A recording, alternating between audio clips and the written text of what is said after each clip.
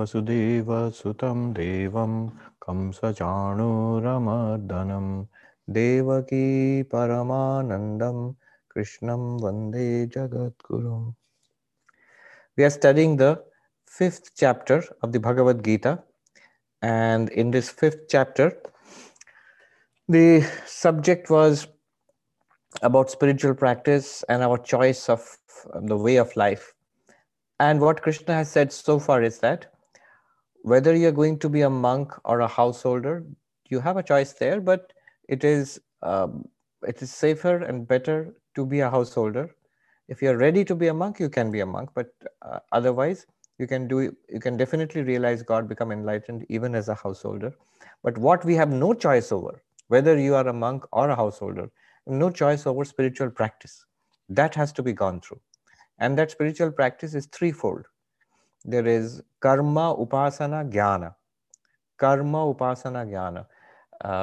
Karma yoga for purification of mind, upasana or worship or meditation for concentration of mind, and jnana, the way of knowledge, for removing ignorance about our reality. So Advaita Vedanta is unique in this way.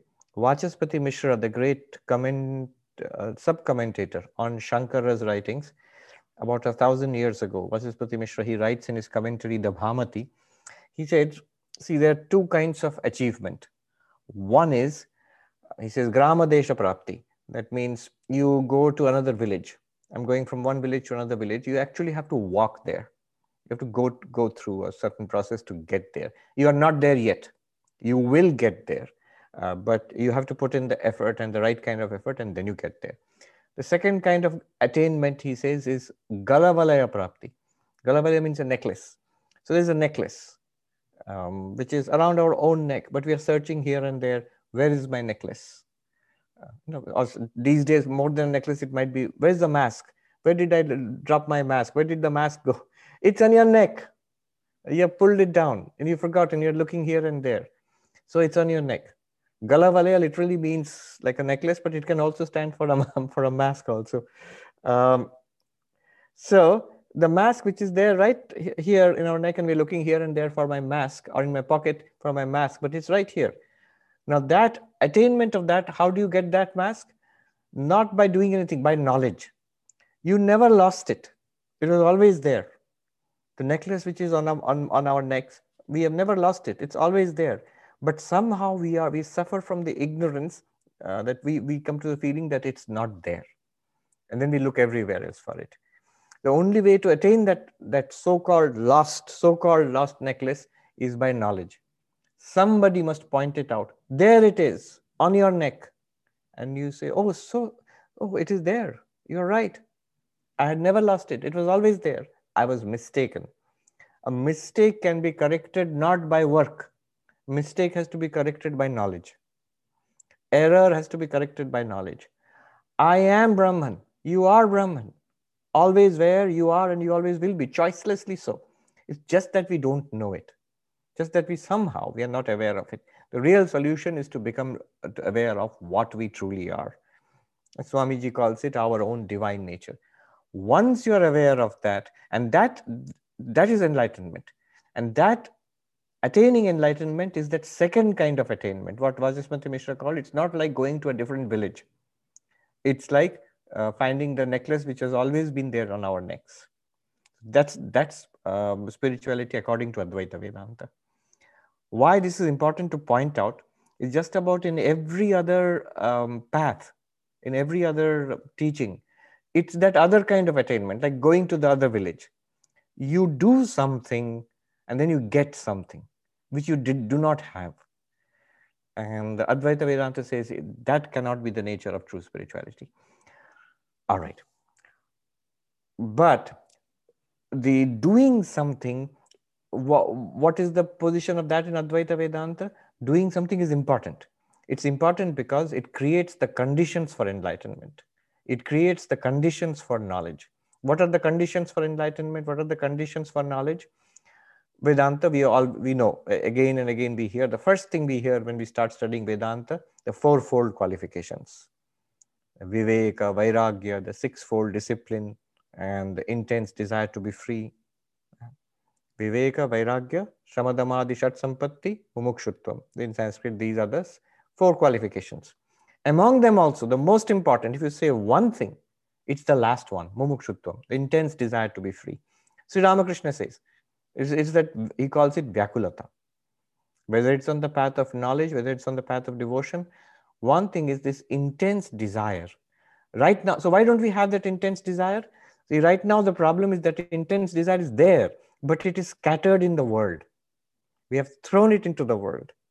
And that desire, that power of wanting, it is scattered into the world as I want money and success and learning and achievement and health and husband, wife, children, grandchildren, friends, or Facebook friends, likes, all of these things I want. 100 different things in the world, my desire has been scattered into that. That's why there's nothing left over for wanting. That's why we don't feel the intense desire for God realization. We are interested. All of us are interested. Otherwise, you wouldn't be here. All of us are interested. We want it, but not so much, not so intensely, not so consistently, and not so seriously that other things become unimportant. So that is called Vyakulata or Mumukshutvam. That is the one, if you say one condition for enlightenment, that's the one condition. Okay. So Sri Krishna said to Arjuna that spiritual practices must be done. Why?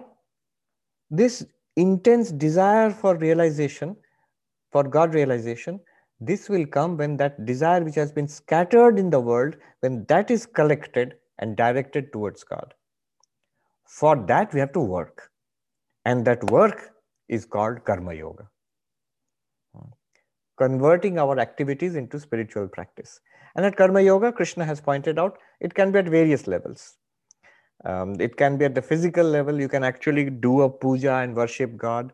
Or you can, even more, not or, and one can and one should convert one's daily activities into a kind of puja or worship.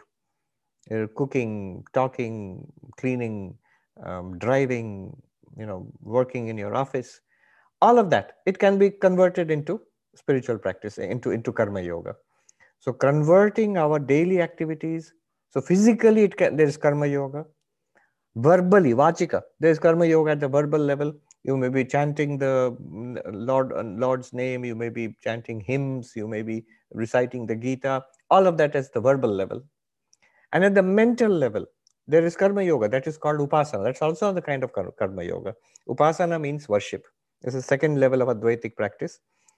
Worship, mental worship, meditation, japa, meditation, especially mental meditation, internally, when you visualize the deity and meditate on God in some form. That's also a practice. That's also a kind of doing, because you're doing it mentally. All of this doing, physically, verbally, mentally, all of these creates the conditions for enlightenment. Conditions for enlightenment sounds very philosophical. It simply means what Sri Ramakrishna says, Vyakulata. After some time, what will happen is, this whole project of God realization, enlightenment, this will become very serious. We want that and that only. And the issues in the world will become much smaller. Problems with people, problems with finances, problems in community, problems of the body, they're there. But they are not overwhelming for us anymore. Now, Sri Krishna says in the 12th verse, we are doing the 12th verse, I think, 12th, 13th verse we are doing.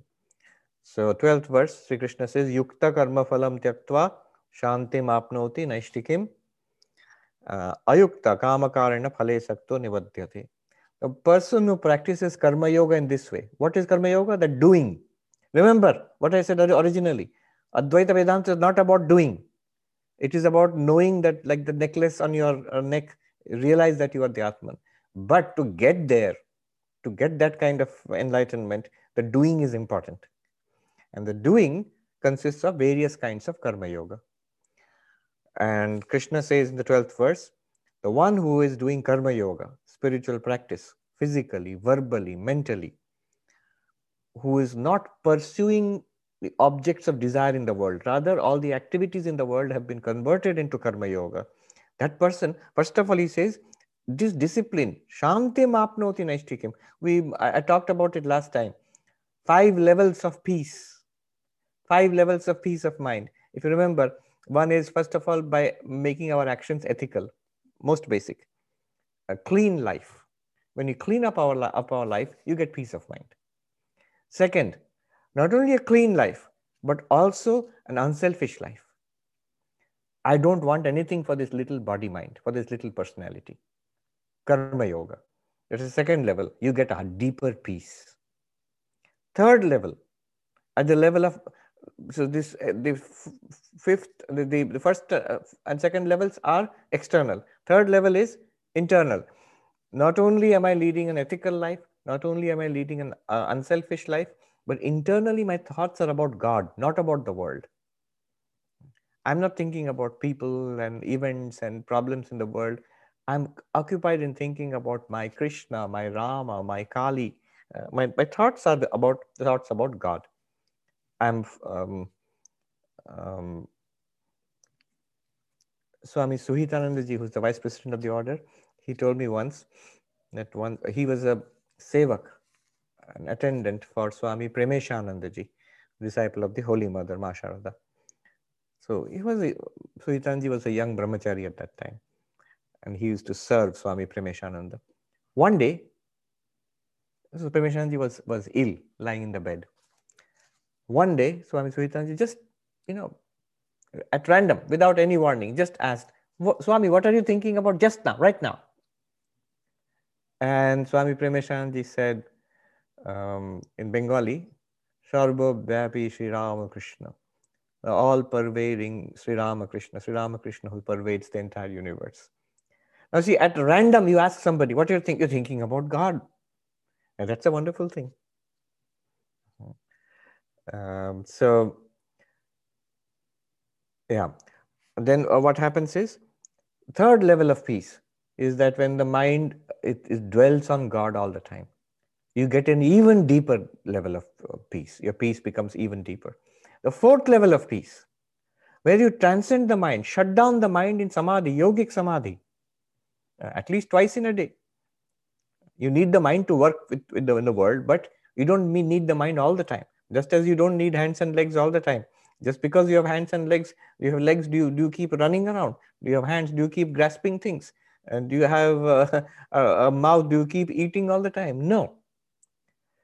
Similarly, you have a mind. You don't keep thinking all the time. You can shut down the mind. Most of the thoughts are useless anyway. So you can shut down the mind at least a couple of times in a day. In deep meditation, you will get the deepest peace possible, an unthinkable peace. We do not know how much peace is possible. In deep meditation, in deep relaxation, you get that peace. So that is yogic meditation. That takes quite a lot of practice over many years. And you get very deep. That's a fourth level of peace. The fifth level will come. The fifth level is the ultimate. This is the peace of Brahman itself, which is peace itself. Shantam. The Upanishad says Brahman is Shantam. And that will come now, next. But in contrast, Krishna says, Ayukta kamakarena phale sakto nibadhyate. In contrast to this, the person who does not practice karma yoga, who is not worshipful, who is not prayerful, who does not meditate on God, who keeps his or her mind constantly on the world. And what is the motivation? Kamakarena. Is propelled by desire, propelled by temptation, propelled by fear, propelled by fear. Fear and temptation rule the lives. Acting out of anxiety or out of greed, out of lust, out of habit. So if you act out of anxiety or anger, greed, it is rajasic. Acting simply out of habit, that is tamasic. But it is all propelled by desire. So one who is propelled by desire and wants the results of the actions, that person who is not practicing karma yoga, you cannot stop action. We cannot stop action. At our level, action will go on in the world. You will have to do something to maintain the body and mind. If you're married, you have to maintain your family, your household status. And so action will go on. Even if you're a monk sitting in a mountain cave in the Himalayas, you have to go out and beg for food at least once in a day, to go and take a dip in the Ganga. You have to sit for meditation. So some action you have to do anyway. So action will go on. Now, will I do that action? Will it be karma yoga or will it simply be karma?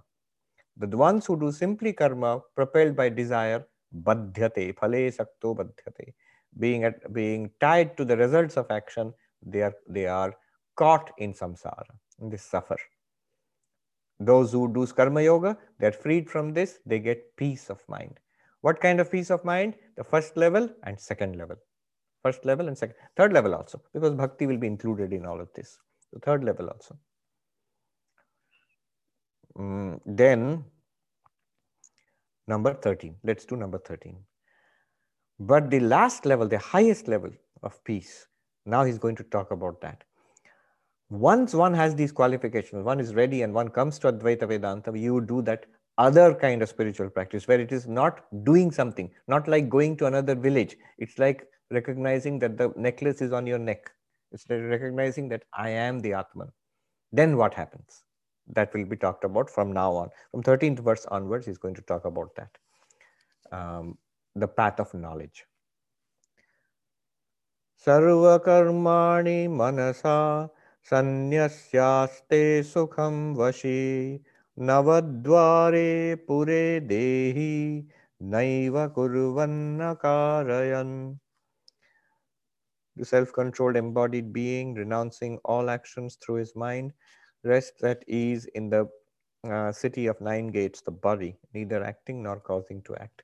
So what is being said here?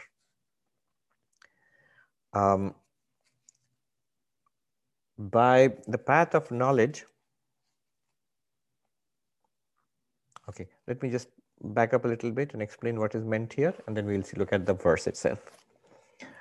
So once I have got the requisite qualifications, once my mind is sort of peaceful and under control and focused, and then I study the Upanishads, the Gita, and the Prakarana texts, Drigdrishya Vivek, Aparoksha Anubhuti, Vivek Chudamani, whatever, Vedanta Sara and all. I come to a realization. What am I told? You really do not know what you are. Your real nature as the Atman, you do not know. Right now, what we know ourselves to be, this body mind. What do we know ourselves to be? I know myself to be, I refers to body, mind, and the consciousness reflected in it. So when I say I, in the state of ignorance, it basically refers to this body only and nothing else. And the mind in that body. Mind means thoughts, feelings, the personality, with the reflected consciousness. It's like the I at present just represents the pot, the clay pot, the water in it, and the little reflected sun in it. And that's what the I means. Clay pot, body. The water in it, the mind, thoughts, the personality. I, the person, Sarva Priyananda. And there's also the one technical point that Advaita Vedanta adds. Body, mind, everybody is aware. Advaita Vedanta adds, notice that you are aware. This awareness is there. That is a reflected awareness. That is called Chidabhasa. Chidabhasa with the Antakarana and the Deha. Sthula Deha, Sthula Sharira, Sukshma Sharira, Karana Sharira is understood, and Chidabhasa, reflected consciousness. This is the meaning of I for us. Now what Vedanta does, once you come to Vedanta, the path of knowledge, by various means, Drigdrishya Viveka, the way of the seer and the seen, Panchakosha Viveka, by the way of the 5 sheets of the human personality, Avasthatraya Viveka, by the analysis of the 3 states of waking, dreaming, and deep sleep. Whichever way, one or more, we suddenly realize, or it's pointed out, no, the I is not what you thought it was. You thought that the I was the pot, water, and the little reflected sun. No, the real I is that one big sun high up in the sky. You are not this little body. You are not even this little mind with its thoughts, feelings, memories, projects, likes and dislikes. No, you are not even this little awareness in that body and mind. Rather, you are this infinite awareness which is shining in and through this body and mind. This is something you did not know till now, until you came to Vedanta. And you are told that such a thing exists. Not only such a thing exists, Brahman, one infinite existence consciousness, it exists, but you are that. You are Brahman. The real meaning of I is not body-mind awareness, reflected awareness. Real meaning of I is pure awareness, unlimited awareness. Real meaning of I is not Sthula Sharira, Sukshma Sharira, Karana Sharira, Vichidabhasa in Sanskrit, but it is Brahman, Satchidananda. This difference. It's like, take the example of the movie example. I like that example. So there is a movie screen. On the movie screen are projected pictures, and the whole story goes on there. There is there are the the heroes and the villains, and there are also plants and animals, and there is the earth and the sky, and a big drama, sometimes a comedy, sometimes a tragedy. It's all going on. But all that is really there is the movie screen. I mean, for the time being, I'm ignoring the light and everything. Just the movies, the physically what's there. If you go and touch any person in the movie, if you touch any place in the movie, if you touch any animal, plant, whatever you touch, underwater, on the ground, in space, whatever is going on in the movie, if you touch it, you will touch only the same screen. In everything, there is only that same screen. Now what happens is, what Vedanta has told you is, till now, somehow the screen had forgotten itself and was identifying with one character in the movie. It could be the hero or the villain or something. Was identifying with one character in the movie. And you are now told, you're told that you are not this character. You are the screen on which this character and every character and the whole movie is playing. Now, this screen, so what difference does it make? In that case, first of all, I am not a physical entity. Second is, I am not a mental entity. I am consciousness. Then the characteristics of the physical entity, that it is born. I am not born with the birth of the physical body. Does the screen come into existence when the hero is born in the movie? Not at all. I do not age with the aging of the body. Does the screen get older as the characters in the movie get older? Years have passed in the movie. Everybody is much older. Has the screen also become older? Not at all.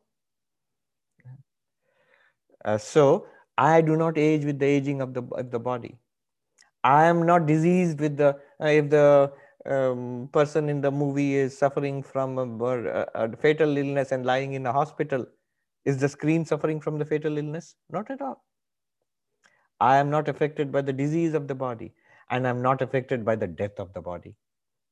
Suppose it's a tragedy and the character in the movie dies and you're all weeping. But is the screen dead? Of course not. It cannot die. It cannot be born. It cannot age. It cannot be diseased. It cannot die. You cannot be born. You cannot age. You cannot be diseased. You cannot die. Recently, somebody was saying that, yes, Swami, we know, I'm suffering from this illness, that illness, but we know we have to die. I said, look, a couple had come, husband, wife. I said, look, it is true, we are all going to die. And they looked a little shocked. We are all going to die, it is true. But it is even more true that we are not going to die. None of us are going to die. We are immortal.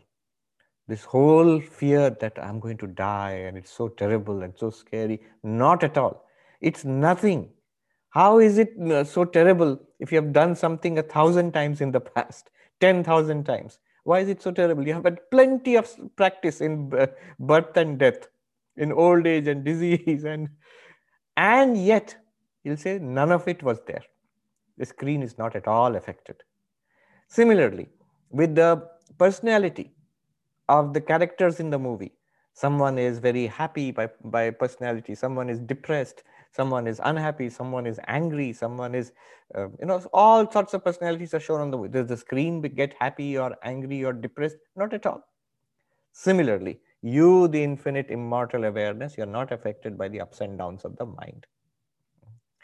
So, Bill is saying different kind of birth control. Very interesting. Swami Yogeshananda ji, he wrote this book, Six Lighted Windows. So at that time, so in that book, there's a chapter on Swami Madhavananda ji.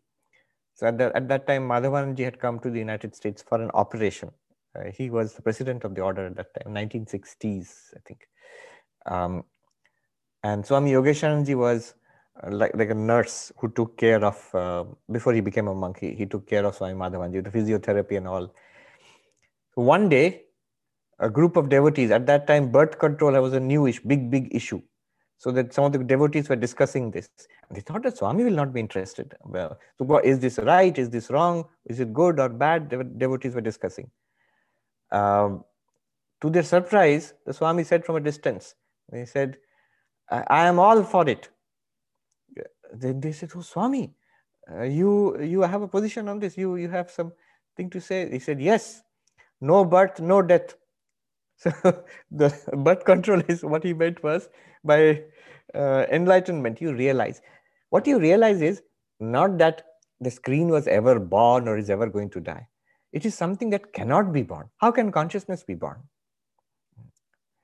How can the sun in the sky actually physically enter into a pot or water? Impossible. It can be reflected there, but can't actually do that. You are not affected by the ups and downs of the body or the mind also. The screen is not affected by anything that happens to the character, good or bad. Not only that, even after all the characters are dead, screen continues to exist. So we are not born with the birth of the body and we survive the death of the body. Not only that, it is the same screen behind all the characters. In ignorance, the screen thought, I am this character. But after becoming enlightened, the enlightened screen sees, I am all characters. Or rather, all characters depend on me. They are nothing other than me. The one I liked, I am that person. My most beloved person, I am that person and I will never be separated. We all feel that father, mother, husband, wife, children, we don't want to be separated. And when we feel sad when somebody beloved dies, Vedanta tells you that you will never be separated. You're actually one with them all the time. So we are one with all of these characters. But the condition is the character you don't like, that annoying person, that miserable neighbor or whoever it is, you are also one with that. That person is also you. No enemies are possible. Who is the friend and who is the enemy? When both are but one. Swami Vivekananda says in his poem, praiser praised, blamer blamed, are but one. You are the same reality. So this is the second thing.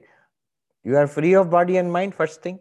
Second thing is you are one. Everything that happens in the universe is nothing but you. Very great thing.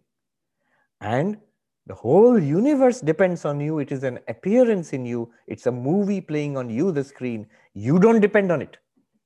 You can exist without the movie. You, the screen, can exist without the movie. The movie cannot exist without you. Every bit of the movie is you. But you are free of the movie. Any kind of movie can be played, or no movie can be played. Similarly, on you, the consciousness, the movie of this world is being played. Sometimes a comedy, sometimes a tragedy, and sometimes no movie. The universe is dissolved, Mahapralaya. You continue to exist. So this is the meaning of Aham Brahmasmi. Okay, all very good. And this is something that Krishna assumes because he has already taught this in second chapter. Now, what about our original question about action? Till now, all activities had to be done in the spirit of Karma Yoga. But now when you realize you are the screen, what is the status of action? You realize that the screen itself is beyond all actions, even while all action is going on. In the movie, the hero is doing heroic things. The villain is doing villainous things. Screen is not doing anything at all. Not only not doing, it cannot do anything. In the movie, car is going on. Can the screen drive? No. But depending on the screen, the hero is driving the car, the character is driving the car. So the body and the mind, depending on you, the consciousness, performs all activities in the world. You are the body mind, the one who's doing the activity. You are the person who's benefiting from the activity. You are the objects which are being used in the activity. Suppose you are serving food to somebody. You are this body and mind. This body and mind is nothing apart from you. The food itself is nothing apart from you. The person who's eating is also nothing apart from you. The instruments with which you are serving is nothing apart from you. Brahma Arpanam Brahma we chant. This is the meaning. So what is the status of action now? What was the status of action earlier? I am this body and mind. If I want to be spiritual, I must convert my karma into karma yoga. That was the earlier understanding of action. Now the understanding of action becomes, I am the screen. All the activities in the movie I have nothing to do with it. But they take place only because I am there. I lend them, in Vedanta, satta spurti, existence and awareness. Nothing exists without me. No movie can play without the screen. And I also illumine everything happening in the movie. I illumine everything going on in life. I give existence and consciousness. But I'm not actually doing anything. Consciousness cannot do anything in that sense. It's through the body and mind action goes on. At the level of the movie, that action goes on. Also, one more thing I forgot to mention. Screen real, movie false. Movie is an appearance. Brahma Satyam, Jagat Mithya. If you say Aham Brahmasmi, Aham Satyam. Aham means the real Aham. I am Brahman. I is the reality. And the world is an appearance. I, the screen, am the reality. The world, the movie is an appearance. And I forgot to mention that. And who am I? The character in the movie? I am none. The character in the movie is none other than the screen. Jiva Brahmaiva Napara. Or in the pot and water example, till now I thought I am the pot, I am the water, I am the reflected little sun. That was the meaning of I. Now the meaning of I is I am not the pot, I am not the water, I am not even that reflected little sun. Manobuddhi ahankara chittani naham. I am not mind, I am not intellect, I am not memory, I am not even the ego. Then Chidananda Rupaha Shivoham. I am of the nature of pure consciousness, pure existence. I am that huge blazing sun in the sky. So this is the change which has now come. So what will happen now? All activities will continue. But it's no longer that I am doing all the activities as spiritual practice, as karma yoga. No, body and mind is acting at the level of samsara, at the level of the movie. I am the existence consciousness. I am the witness consciousness. I give all this existence. I am the unaffected witness of all of it. Action is going on. Body and mind could be acting. Body and mind may not be acting. And whatever it is, it might be meditating. It might be a monk. It might be a householder. Whatever it is, I am the background reality of not only this one body and mind, of all bodies and minds. So this will be the idea. In whom? Not in Brahman itself, in that particular body mind now, that enlightened one, that Jnani now. That Jnani will now think like this. The whole perspective will be changed. Now with this background, we will see all of this necessary to understand this one little verse. Now what happens? Sarva karmani manasa sanyasya. Giving up all activities by mind. Manasa, by the mind. By the mind here means by the understanding. Giving up all activities, that means, see what it means here is, giving up activities by understanding means what? At first I thought I am the one driving the car. Then I realized, no. I am this person and the car are all part of the movie. I am the screen. I am not driving a car. The character in the movie, which is appearing in me, is driving a car. The car is in the movie, the character is in the movie, and the driving is also in the movie. But the whole movie is appearing in me, the consciousness. The screen, sorry, I'm mixing up. So whole world is appearing in me, the consciousness. Body and mind are appearing in me, the consciousness. Body and mind are acting in the world. Yes, that is going on. But I am not acting. This understanding is called Sarva Karmani Manasa Sanyasya. By understanding, by the mind, by the enlightened mind, you are giving up all activities. This is the giving up of activities, not actually physically stopping the activities. If you tell the character in the movie, you are not a real person, it's a movie, you are the screen, stop driving the car. No, that's silly. At the level of the movie, let it go on. Let the driver drive the car. But the screen is not driving a car. There is no car, there is no driver, there is no driving going on. It's just a screen, just light and pictures. Similarly. So, sarva karmani manasa sanyastya. Physical activity, mental activity, verbal activity. You are giving it up by what? By the knowledge, I am the pure consciousness, ever free from action. This is the knowledge. But body will go on acting. Words, tongue will talk, mind will meditate on God. This will go on, no problem at all. Movie can go on. Just because you realize screen is reality, do you have to switch off the movie? Not at all. You can now enjoy the movie even better. Then what will happen? Sanyasya, by this kind of understanding of action, new understanding of action has come. Sukham aste, sukham vashi, aste sukham vashi. The enlightened one relaxes, aste sukham, lives happily, relaxes, finds great peace. What peace? Fifth level of peace. Fifth level of peace. The ultimate peace. Where? It's important. Navadvare pure dehi naiva kurvan nakarayan. Where is this enlightened person? In this body and mind. Navadvare pure dehi. Pura means the city.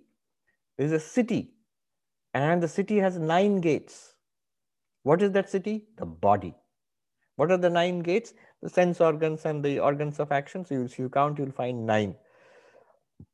So 9 gates by which we interact with the world. So this city of 9 gates, it's a poetic way of referring to the body. In this body itself, you are there. Of course, it's a different matter that the body is an appearance in consciousness. But still, in this body, where is the screen? In the movie, where is the screen? I can see the hero driving the car. Where is the screen? You're telling me that there's a reality called a screen? Right there. In that hero, the screen is there. So in this body and mind, you are there in the city of the 9 gates. The Atman, you, the consciousness, are there. How are you there? Sukham aste, relaxed, happy. Let the body and mind do its thing. Let the little person do its duties in the world perfectly, happily. I am relaxed. This is with great point to be understood. Advaita Vedanta does not ask you to stop activities. Advaita Vedanta does not even ask you to give up samsaric life and go away to the mountain and sit in meditation. Not even that. Swami Vivekananda put it very beautifully. He said, he who runs away from life to meditate and die in a Himalayan cave. See, this was very powerful for me because I was doing that and I read it at that time. It really struck me like a thunderbolt. He who runs away from life to meditate and die in a Himalayan cave has missed the way. And he says, he who plunges headlong into the vanities and the luxuries and vanities and foolishnesses of life, he has missed the way too. That's very interesting. Either you run away from life or you plunge into life. Then which is the third way? He says, there is the third way. The way is, then what is the way? The way is to see God wherever you are, with whomever you are, in whatever you are doing. It is to divinize life itself. Somebody tells you, these ornaments are not the reality. Gold is the reality. Find the gold. If I throw away the ornaments and start looking for gold, I'll never find it. That's the fool who ran away to the mountain. I'm talking about myself only. And the one who thought, this necklace is gold. He or she is not wrong, but he has mistaken the necklace to be the gold. What's the harm in it? The harm is the moment the necklace is melted and converted into a bangle or into a necklace, into a ring, sorrow. Oh, gold is gone. Gold is not gone. The reality is there in another form now. But you're crying because you are attached to that particular form. I wanted it in that form. That is the reality. The form is not the reality. The reality is the gold. That is the one who has foolishly plunged into the vanities of life. If you plunge into the vanities of life, you will have clear raga dvesha. I want it in this form. I don't like it in that form. You are in for trouble. But the one who divinizes life itself, who sees everything in the movie, is nothing but the screen. Who sees Brahmarpanam Brahmahavi, in all activity sees Brahman alone.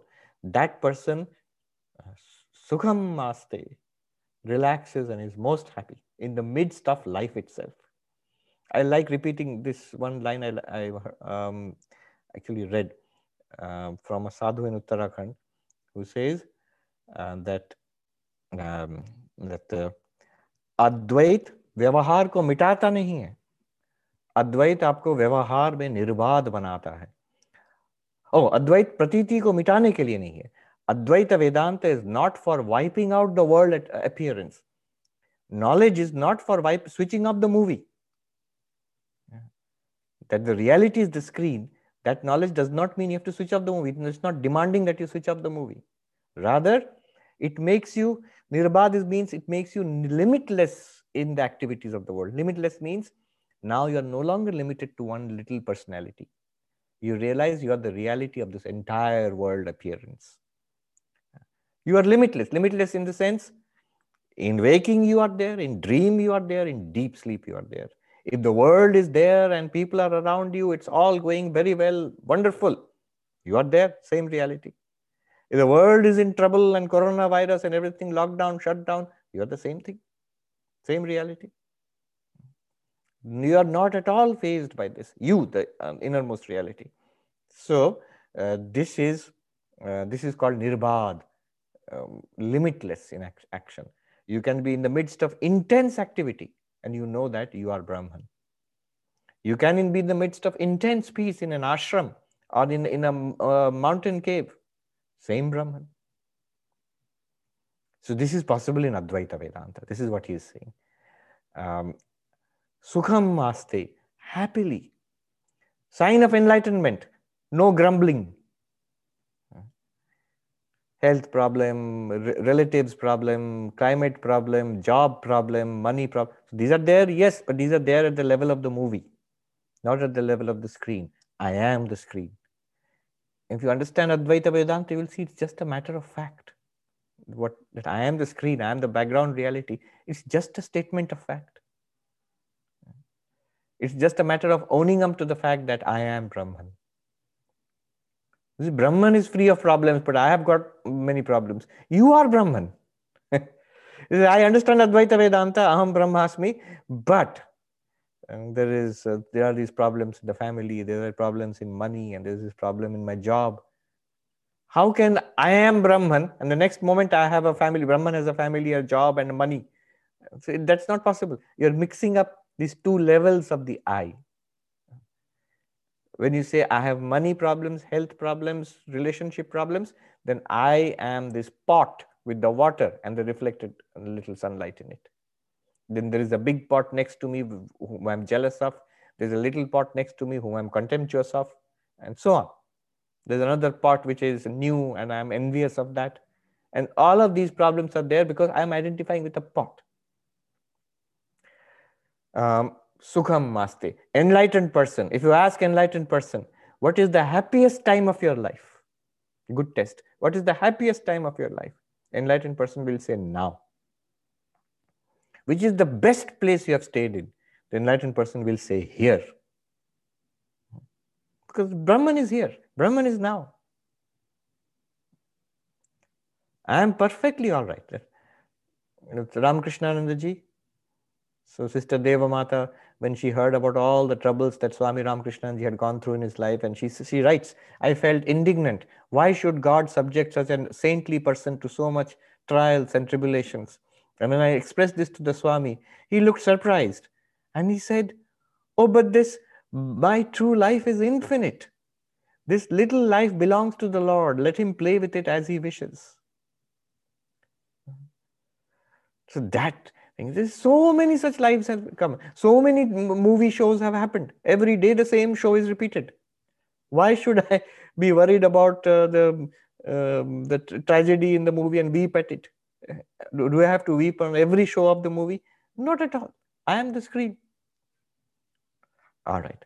So, Sukham Maste, most happily in the midst of active life, you are there in the middle of the 9-gated city, the body. And what does it do? Nothing. What do you, Brahman, do in the middle of that city? Nothing. Naiva kurvan na karayan. Yes, but you are making the body and mind active. Not all, also not true. Is the screen making the villain do bad things and making the hero do good things? The screen is not doing anything. So, body and mind, they act according to their samskaras, according to Maya, but you as Brahman, you are not doing anything at all. This is the meaning. Then you get the 5th level of peace. I am Brahman, Aham Brahmasmi. Then let's do 2 more verses which are just complementary to each other. That means you are as Brahman not the karta, the doer of deeds. And if you are not the doer of deeds, you cannot be the bhokta, the enjoyer or the sufferer of the results of the deeds. I'll repeat. Karta bhokta means the agent of actions. Bhokta means the experiencer of the results of actions. Karta is the doer of karma, agent. Bhokta is the experiencer of karma phala, pleasure or pain. You, the consciousness, you are neither. You are neither. You are the witness of this whole game. 14 and 15. न कर्तृत्वं न कर्माणि लोकस्य सृजति प्रभु न कर्म फल संयोगम स्वभावस्तु प्रवर्तते. The Lord creates for this world neither agency nor actions nor union with the fruit of action, but nature acts. Here in place of Lord, Lord means Brahman, consciousness, my nature, my real nature. Na kartritvam. There is no agentship there. The screen in the movie is not the doer of heroic deeds, nor the doer of villainous deeds. Na karmani, not even the actions. Not the doer of the actions, is not even the actions themselves. Are there really heroic deeds going on? Are there really villainous deeds going on? In the movie, yes. But in the absolute sense, no. Lokasya, of the world, of the universe. Srijati means creates or projects. Prabhu here means, devotional sense, it means God. But in this Advaitic sense in which we are taking it, it means your reality. Satchidananda Brahma. Na karma phala sanyogam. Nor does it bring the results of action to you, to the doer, because you're not the doer. Then why is all this happening? If the screen is not doing anything, then why are so many movies playing? Swabhavastu pravartate. Swabhava, by its very nature, all these things are happening. By very nature means by Maya.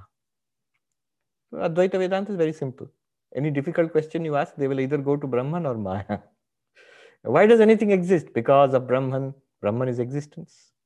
Why are we experiencing all this? Experiencing means consciousness. Brahman is consciousness. But why is there so much good and bad, suffering, the up and down, so many problems are going on? Oh, that is Maya. All the trouble we put it on Maya, and all the reality and good things we put it on. Good and bad, both are Maya. And the reality of this whole thing is Brahman. And you are Brahman. Then next, Nadatte kasyachit papam na chaivam sukritam vibhuhu ajnanenavritam jnanam tena muhyanti jantavaha. This consciousness, nadatte kasyachit papam, it does not accept, it does not suffer from the results of papa. It is bad activities, villainous activities. Na chaivam sukritam, nor does it enjoy the results of good karma. Vibhu, the all-pervading. The screen is the all-pervading because it pervades the entire movie and every movie and the absence of movies. Consciousness is all-pervading because it pervades the entire universe and the absence of the universe also. That consciousness is not a bhokta. It is not the enjoyer or sufferer of good and bad deeds. Then why does all this seem to be happening? Ajnanena vritam jnanam tena muhyanti jantava. Because of ignorance, this reality is hidden from us. And therefore we become jantu. The Sanskrit word jantu means animals. We become animals. We, the pure consciousness, we are jantu now. We are animals. We are muhyanti, we are deluded. We think we are a character in our own movie. And then we go through these endless cycles of ups and downs and endless movie shows. The world will go on. All you need to do is break through this ignorance and realize your nature as the reality behind this world. Once you do that, there's no problem anyway. And you can help others also. You can help others in all sorts of ways, material ways, and especially spiritual ways. Okay. Let me quickly see.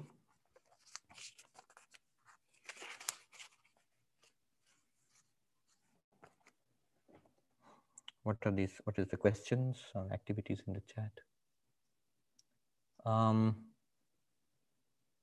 Alpana Chatterjee says, given that Karana Sharira is avidya, does it mean it's primarily made of tamas?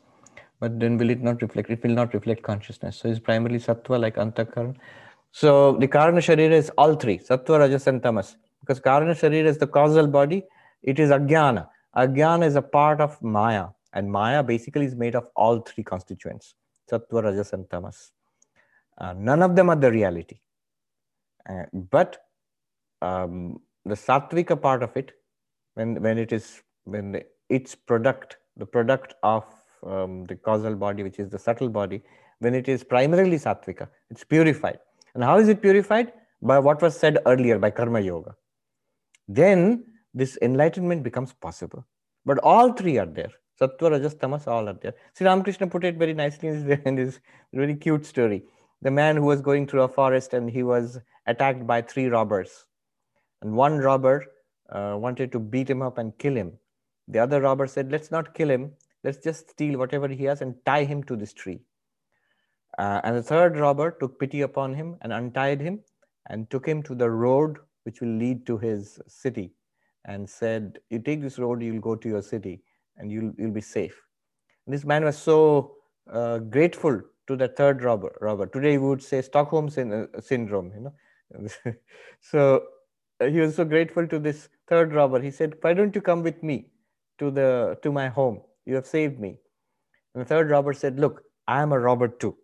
Where you are going, I cannot go. So this is the story. The first robber was tamas, who will destroy us basically. Destroy us means trap us forever in samsara. The second robber is rajas, which makes us prey to desire and ambition and anger and greed and all of that. Binds us in samsara.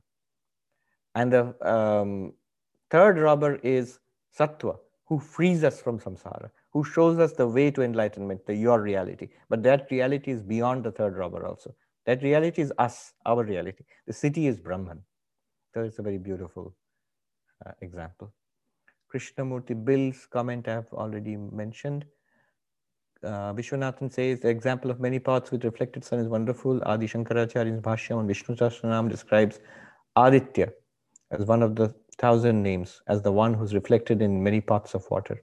Yes. Consciousness is, you can think of it as sun. But always be careful. Advaita Vedanta depends heavily on these examples, on these analogies. But you require a good teacher who will point out how to use those analogies. You can misunderstand also. No analogy is perfect. The sun in the sky and pots of water. So pot, water, there are many in number. And the sun is very far away. And obviously sun and the pot are different. But Brahman and this world and body and mind are not different. So that part will not apply. Prabir Basu says, we do have choice of what work we do. What determines the choice? Many things. You have a certain amount of free will, but you also have a lot of prarabdha karma. So depending on one's prarabdha karma, our parents, our body, our capacities in this life, and the major events of our life will come to us. including work, profession, all those things will come.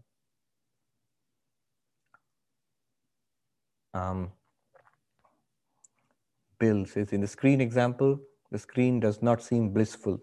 Well, you will be a very blissful screen if you realize you are free of the movie. Who is blissful? The one who watches the movie is blissful. So here you are the screen on which the movie is playing, and you will be blissful because you can see so many movies in yourself. And you'll be blissful regardless of comedies and tragedies because you are free of it. The aesthetic enjoyment depends on your being free of danger, of the trouble shown in the movie or in the painting or whatever it is. Then only you can enjoy it. In Vedantic sense, it is the very limitlessness of the screen which makes it blissful. Chandogya Upanishad says, Yo vai bhuma tat sukham, na alpe sukham asti. That which is the infinite, that alone is happiness. There is no true happiness in the limited. So what is limited? Everything in the movie is limited. Every character is limited because every character is different from every other character. Every character has a limited span of existence. Every character occupies only a small part of the fictional space of the movie. So the characters in the movie are all limited. But what is unlimited in the movie? The screen on which the movie is playing. In what sense unlimited? Everywhere in the movie the screen is there. In every character that screen is there. In every activity that screen is there. In every object that screen is there. And where the movie does not play and the movie is over, the screen is there. So the screen is unlimited. And that unlimited nature is bliss itself. Upanishad says that our unlimited nature is bliss. John Dhar says, so is it correct to say for an enlightened person living in the present? Living in the present is a kind of, it's a very popular kind of slogan these days. You have to stay in the present. Not in that sense. I know why you said it, because I said, well, what is the happiest time of your life? Now. It's not just because it's the present. The happiest time of my life is now because Brahman is here now. When is Brahman not? All the time. All the time Brahman is there. It's not that there's no time when Brahman is not there. But right now, right here is where I find Brahman. So it's the best time. In that sense, it's happy. It's not in the sense of I'm trying to live in the present. In fact, that's the value of the present. Value of the present is that the presence of Brahman is there. That's why it's a present. Anuradha says, is there a way to realize our nature without bringing in Maya? Without bringing Maya? Anuradha, you want to clarify on the question? From your Sunday speech, you were saying that Gaurapada did not say anything about Maya. He said, he didn't bring the Maya. I mean, like any Advaitin, he does accept the theory of Maya, but he says you need not even bring it in. You can just say it's the very nature of the Turiya to shine forth in this way. So if you say there's the very nature of the screen to shine forth in these movies. Why I brought in Maya was when he said Swabhavastu Pravartate. The word Swabhava, it means the Swabha. Each of us has a Swabhava. And each of us has a Swarupa. Let me translate that into English. Swarupa means our real nature. Our real nature is what? Brahman, existence, consciousness, bliss. You are one with God. That's your real nature. Your real identity is that you are one with God. Your real identity is your absolute existence, consciousness, bliss. But there is a layer.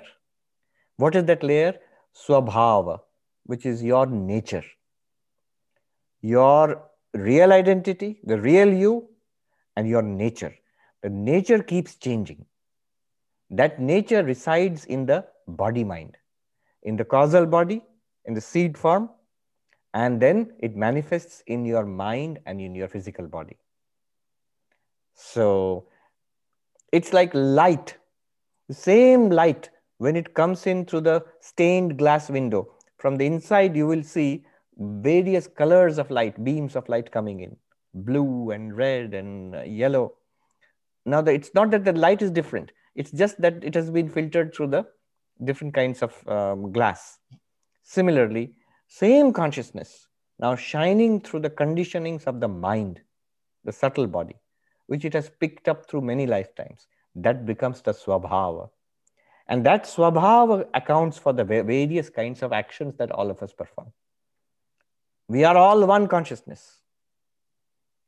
Sometimes, a question is often asked to those who first listen to Advaita for the first time. Say, oh, then if everybody is God, then why are some people good, some people bad? See, here's the difference between Swarupa and Swabhava. Swarupa, real nature of everybody, good and bad. Of all the heroes and villains in the movie, the real nature is the screen. Of everybody in this universe, the real nature is Brahman. I had this little debate with, I still remember, a student, very smart young student at Harvard. I said, I don't like the Advaitic approach. Is Hitler and Mother Teresa the same? How can it be so? So we have made up our mind. Hitler is the embodiment of evil, and Mother Teresa is the embodiment of saintliness. I said, when Hitler and Mother Teresa, when they were little kids, babies, was Hitler an evil baby and Mother Teresa was a saintly baby? Maybe not so much. You cannot make out. Every day when Hitler and Mother Teresa go to sleep, deep sleep, the deep sleep Hitler, what remains there? The absolute blankness. Is it an evil deep sleep and is it a saintly deep sleep? No. So where is the evil? And I'm not denying, look, I'm not denying the evil and I'm not denying the saintliness. But where is the saintliness? Where is the evil? Swabhava, own nature. And it's in the mind. It's in the personality. That brings me to the second question, that at the end of the speech that Sunday, you said that you're one of the Uttarakhand Swami taught you that whatever is not in your deep sleep, it's really not there. Yes. That, I think that is a very profound teaching. Yes, that's a very Gaudapada kind of teaching, very radical, extreme kind of teaching. Yes. Think about it in the terms of the movie and screen example. When you switch off the movie, only screen is there. Then I say, whatever is not there now is not there when the movie is also playing. When you switch on the movie, you will find people and animals and cars and places and activities, good and bad, but none of them were there when the movie was switched off. Only screen was there. So they are not there now also. Isn't it true? When the movie is playing, there are people, activities, and good and bad things happening. It can reduce you to tears. It can make you happy and laugh in comedy. But the fact is, when that movie was switched off, none of them were there. Even now, when the movie is happening and it's having an effect on you, none of them are there actually. Similarly, what was there when the movie was switched off? Screen. What is there now? Screen. Of course, for the example, I'm just not bringing in other elements like there must be a projector, there must be all of that. So Swabhava belongs to Maya. The Swabhava, it resides in a seed form and resides in Maya. That's why I brought in Maya. Swabhavastu pravartate, because of that. Then Abhijit is asking, verse 13 and the explanation reminded me of your lecture, Ashtavakra Gita. Yes. Yadi deham prithak kritya chiti vishram yatishtasi. Very beautiful verse. One verse in the first chapter of Ashtavakra, verse number 4. Yadi deham prithak kritya chiti vishram yatishtasi adhunaiva sukhi shanto bandho mukto bhavishyasi. If you can see yourself apart from the body, physical body, mental body, causal body, and rest in consciousness, relax into consciousness, step back from the body, and step back in quotes, relax into consciousness. From that perspective, he says, Adhunaiva Sukhi, you will attain permanent happiness now. Shanto, you will go beyond all sorrows right now. When? Right now, Adhuna eva, right now, in this way. by that one step alone.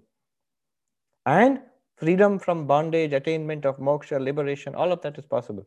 Bandha moksha bhavisya. You will be free of all bondage of samsara. By what? Just that one little step. Step away from body into consciousness. Relax. Chiti, very beautifully put. Chiti vishramya tishtasi.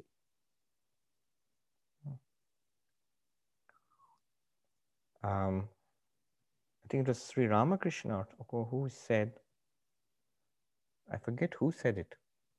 Somebody asked this master or one of the senior monks, what is the Atman like?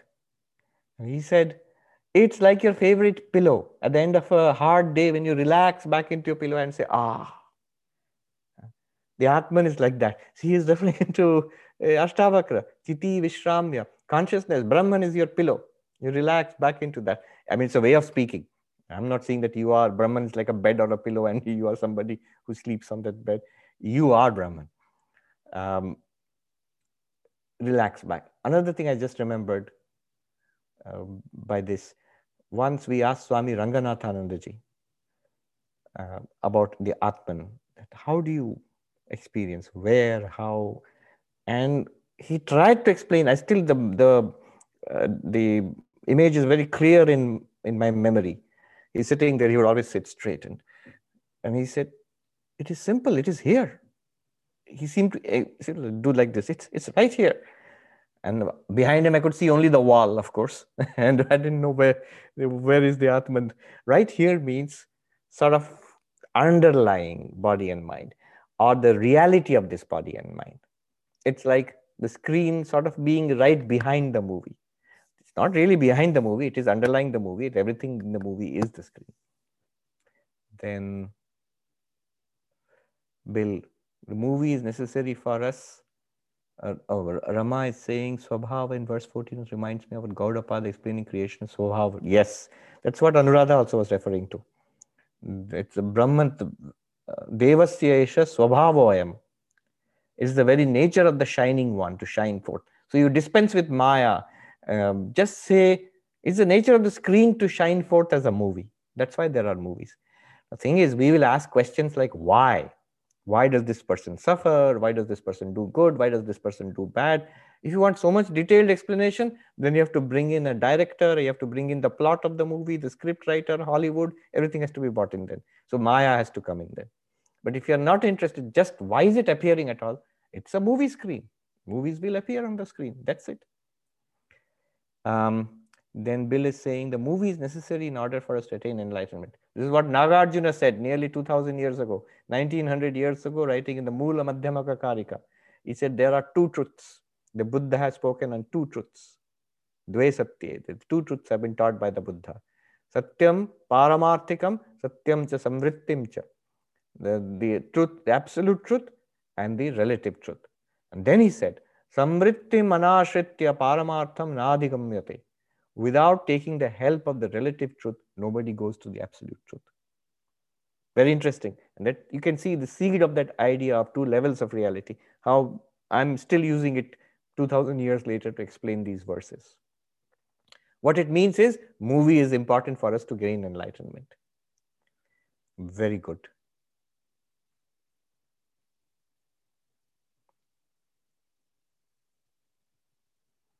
Okay. I think Dimitri's hand is up. Dimitri, you're on. Good evening, Swamiji. We discussed this question previously, but I'm still trying to kind of connect it all. The connection between the enlightenment and power. And I understand that being enlightened, you are beyond power. You don't really need power. But does it really also mean that there is this capability of absolute free will and ability to enact it? It's more of a theoretical question right now. Like, let's say, like the state of the Brahman. It is beyond the need of the power. I understand that side of things. But does it also mean that in a state, like the state of the Brahman, means that at any given moment, if Brahman wills, it will create a new samsara and everything else? Yes, that is true in, say, for example, Kashmiri Shaivism, not in Advaita Vedanta.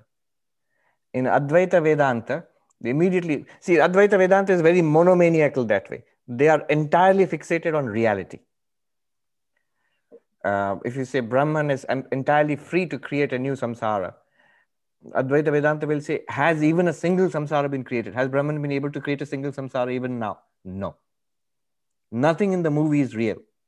It's just the screen all the time. Has any free will been exercised? Has anything been accomplished in reality? And the Advaitin will say no. And thank God.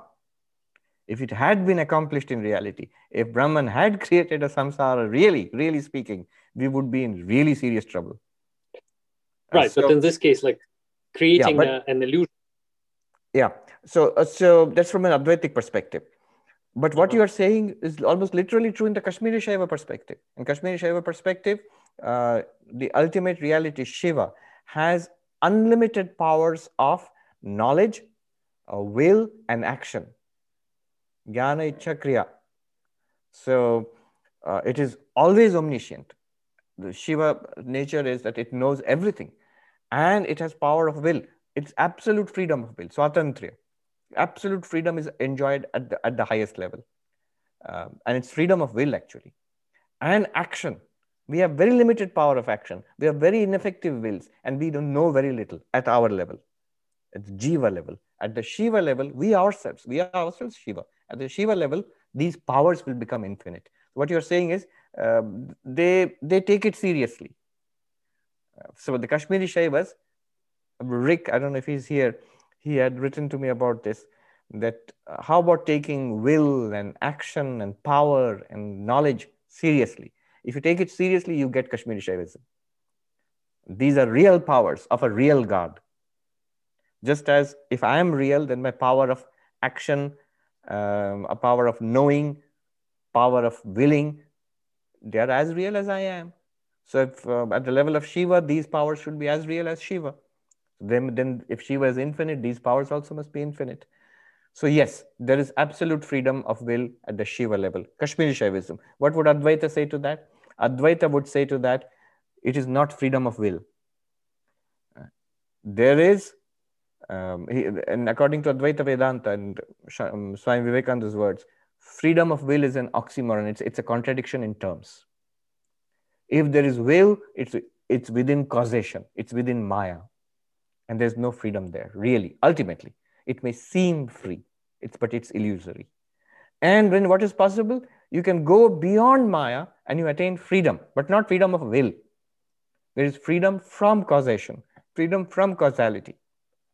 Where is power? Power and causality are the same thing. It is the power lies in the cause and it's exercised in the effect. Cause becoming the effect, or cause giving rise to something, that is power. And the more you understand it, the more you know how to work the machine of Maya, the more power you can deploy. And that's what we have been doing. In one of the Puranas, it's predicted in the future will come the age of, they call it the age of the great machines. The age of mighty machines will come, when people will understand the workings of this universe. And I can only think that they were talking about us and maybe centuries to come, where things like AI and the subtler machines which are being developed, it's just power. It's a kind of power. But it's all within causality. If you go beyond causality, you're going beyond power. Beyond power does not mean powerless. It means you can say it's infinite. When it becomes infinite, you can't really call it power anymore. It's just the reality that is. And then does it mean that it just exists right now, right here, and both illusion and non-illusion? What exists? The reality? Yes, the reality. Yes, the Brahman, it exists right now. And the illusion, okay, that's what it is. Like whatever we see right now, whatever we experience right now, it is that, yet it is an illusion and there is nothing else. No, it is the screen and the movie together. Our only problem is we are unable to distinguish between the screen and the movie. The screen is real. The movie is an appearance. Because we cannot distinguish the two, what happens is the movie seems real now. I'll repeat that. Screen is real. The movie is an appearance. Brahman is real. Samsara is an appearance. But if you're unable to distinguish the two, the movie will suddenly look very real. And that's the problem. So we have partial knowledge. We have enough knowledge to see the movie. We are able to see, hear, smell, taste, touch, think, act, and experience these bodies and minds. So that's all part of the movie. What is in and through all of this is an absolute reality which we are not, we are unable to see, or see means discern. And that's our real nature. When you see that, then the movie is no longer an illusion, or is no longer a problem. It's the glory of, the movie is glorious. Movie is fun. You can give it an Oscar. But only when you know it's a movie. Otherwise, it's a huge problem. Yes, so the one that like I still cannot quite grasp is this movement, like the beginning of the movie, the creation of the movie. Like I understand the kind of the concept. I know. So it goes back to the whole thing. Why does the one become the many? The question of why Maya no, not at even all. the why, but yes, it seems like that. It means that like since there is the cause and effect within the samsara, it means that the cause at some point decided to do something. Right. But the crucial thing you said was within samsara. Yes, within samsara. Yes, right. And the cause and effect, cause does something and the effect is produced, and all of that is within samsara. And the reality which Advaita speaks of is not within samsara. It's not within this chain of cause and effect at all. So, courtesy of my lecture on Maya, if you look at that again, this has been talked about, and we have discussed that. Why Maya? Basically, you're asking why Maya. You're asking why causation at all. And what's the problem with that question? These things we have discussed there. All right. On that very abstract note, we'll bring it to an end now. Om Shanti Shanti Shanti Hari Om Tat Sat Shri Ram Krishna Arpanamastu.